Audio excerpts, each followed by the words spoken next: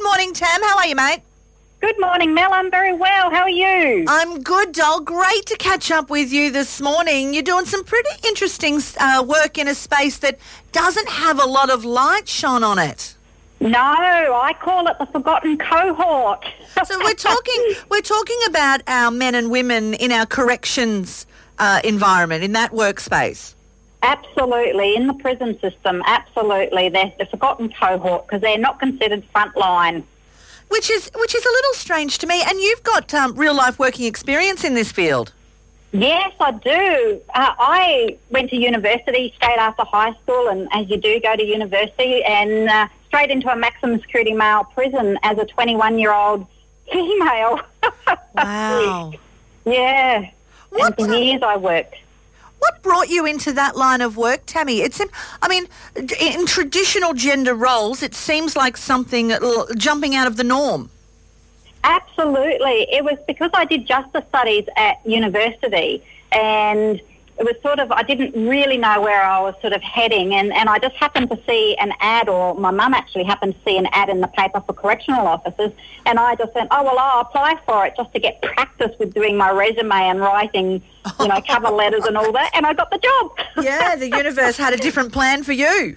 Absolutely. But if I hadn't have done that job, and if I hadn't have been through all the traumas and all the stress and the post-traumatic stress, the depression, the anxiety from that role, then I wouldn't have written my book and the rest that sort of happened afterwards.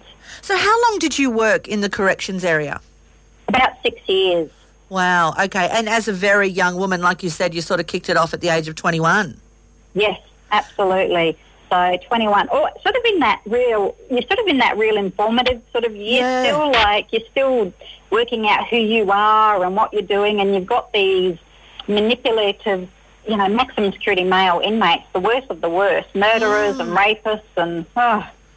Yeah, and there you are. And tell me, in the corrections working environment back then, like you and I are the same age, so we're talking, 20-odd years ago, was there a lot of support for female guards?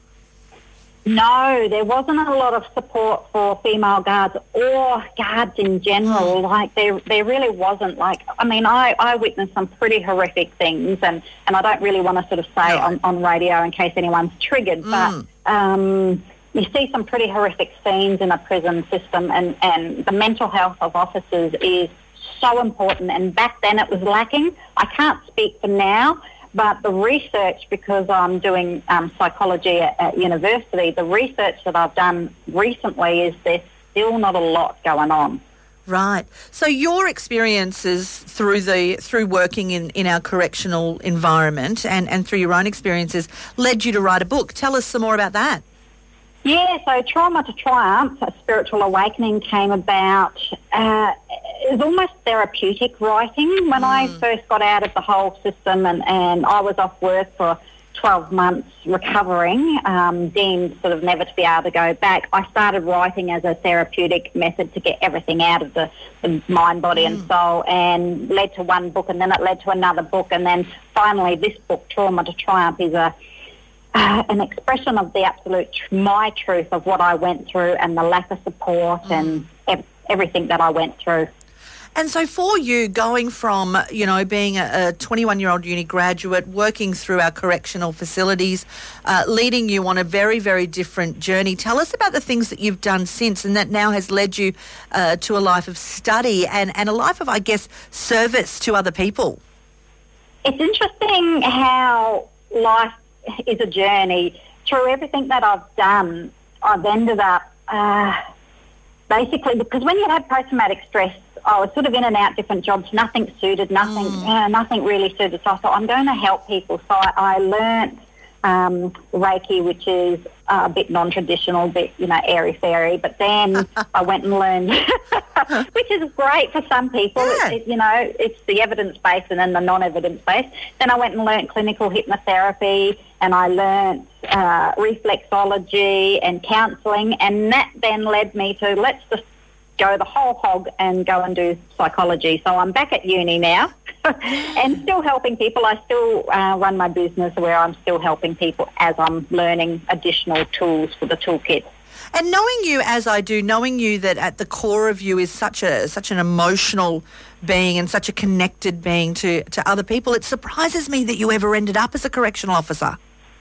That surprises me too. I don't know how I survived. Yeah. I don't know. I really don't. Maybe it was my youth and naivety that got me through it. I really don't. I don't think I'd go back as an officer now at 44. I think it was naivety that got me through.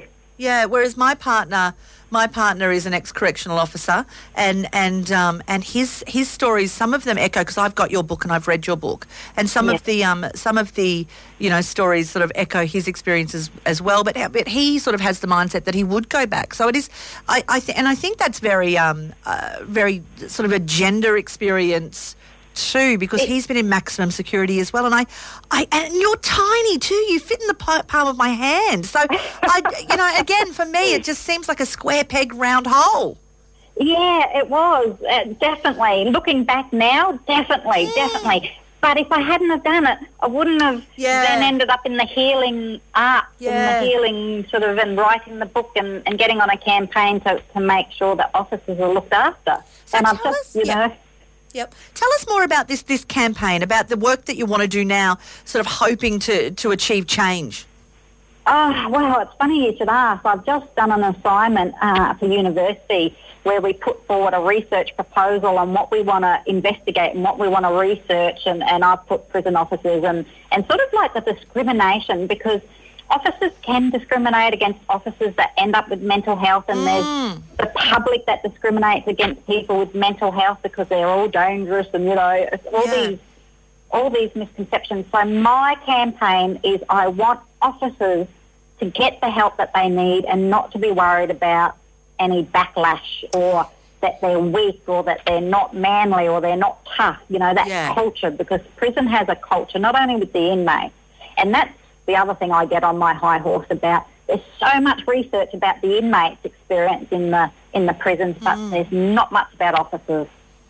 Yeah, and I think it's incredibly valuable work, because we see the damage that can happen to human beings when they do go through traumatic experiences, and then they don't work through those experiences. We repeat and we repeat and we repeat until we learn, right?